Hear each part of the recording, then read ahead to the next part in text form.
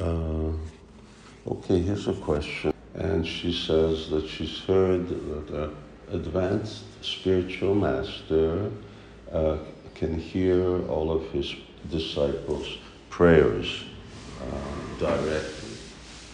So she's asking, well, doesn't that doesn't that sort of inconvenience the guru if her prayers, her thoughts, and her feelings, he's always hearing these?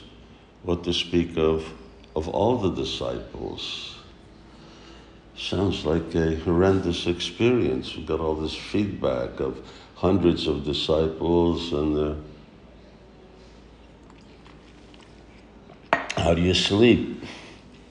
How can you talk to someone if simultaneously hundreds of people are talking to you?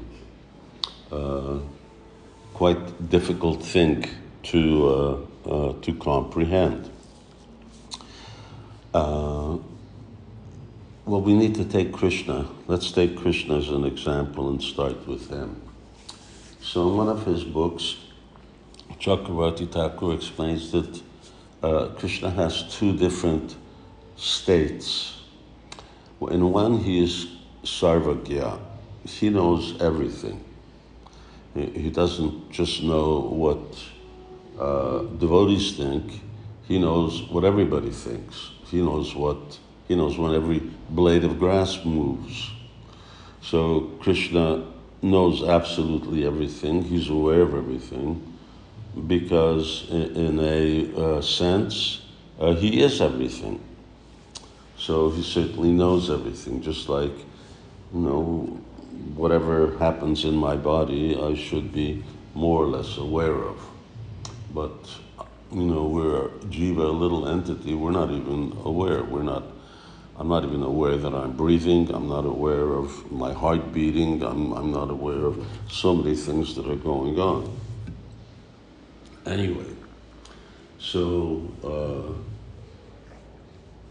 Krishna has these two states.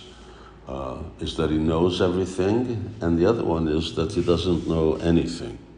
He doesn't know anything except what he's doing at that time. So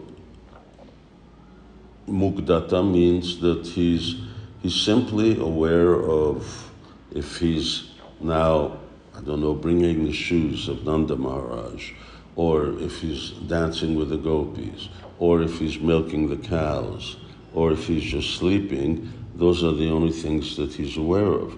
He's not aware of anything else. So he has these two contrary things, that he knows absolutely everything, and he only knows what is currently going on. And both of these things, well, how can someone have two contrary characteristics, states of being? Well, that's because he's God. And that's exactly the point. And why? Because he has a certain potency. It's called a Chinta Shakti, or the potency of inconceivability, that makes Krishna opposing characteristics are able to take place within Krishna. So just like Krishna has different, we have like one characteristic trait, but Krishna has four, and they're contradictory. Just like he's also Dhira Lalita, he's very humble, and at the same time he's Dhira Lalita, which is that he's arrogant. Well, how can you be arrogant and humble at the same time? Well, if you're God, it's possible. So anyway, Krishna has these two characteristics, contradictory characteristics. Now, Krishna also can empower qualified devotees with that potency. So for instance, Lord Brahma. Lord Brahma is also considered to be Sarvagya. He also knows everything. He knows everything that's going on in this universe. But he doesn't know anything that's going on outside the universe. So, whereas Krishna knows everywhere, inside, outside, upside, downside, he knows everything. So Brahma knows everything that's in this universe, but simultaneously he's also doing different things. Sometimes he's creating, sometimes he's also having his own pastimes, he's supervising things. So Lord Brahma is also engaged. So he also has these two characteristics, that he knows everything, but at the same time he's only aware of what currently is going on. Okay, so that's a partial empowerment. Now some gurus may be as advanced or more advanced than Brahma or Shiva, and they may also have this potency where they can know everything, and at the same time they're only aware of what currently they're doing, thinking, feeling, etc. And then there are gurus who are less advanced, who don't necessarily have this ability that they know everything all the time, but rather they're empowered that they know something sometime. They're aware of something outside of themselves sometime, and also that they're aware of what they're currently doing.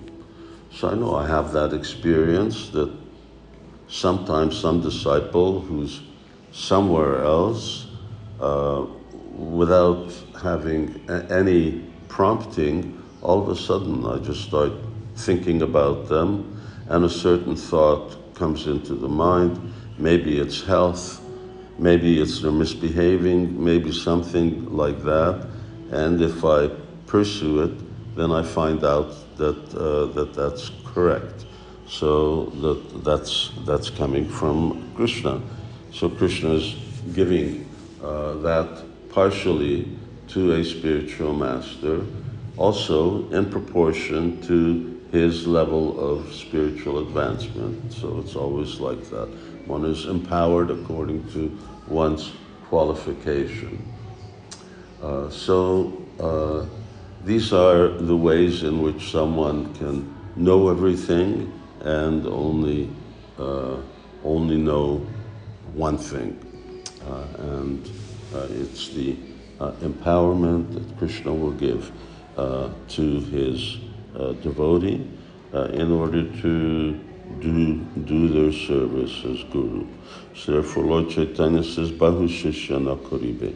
Don't accept too many disciples, because how will you keep track of them? And how will you know, especially if they're not locally in your village, then how will you know what they're doing, and so on.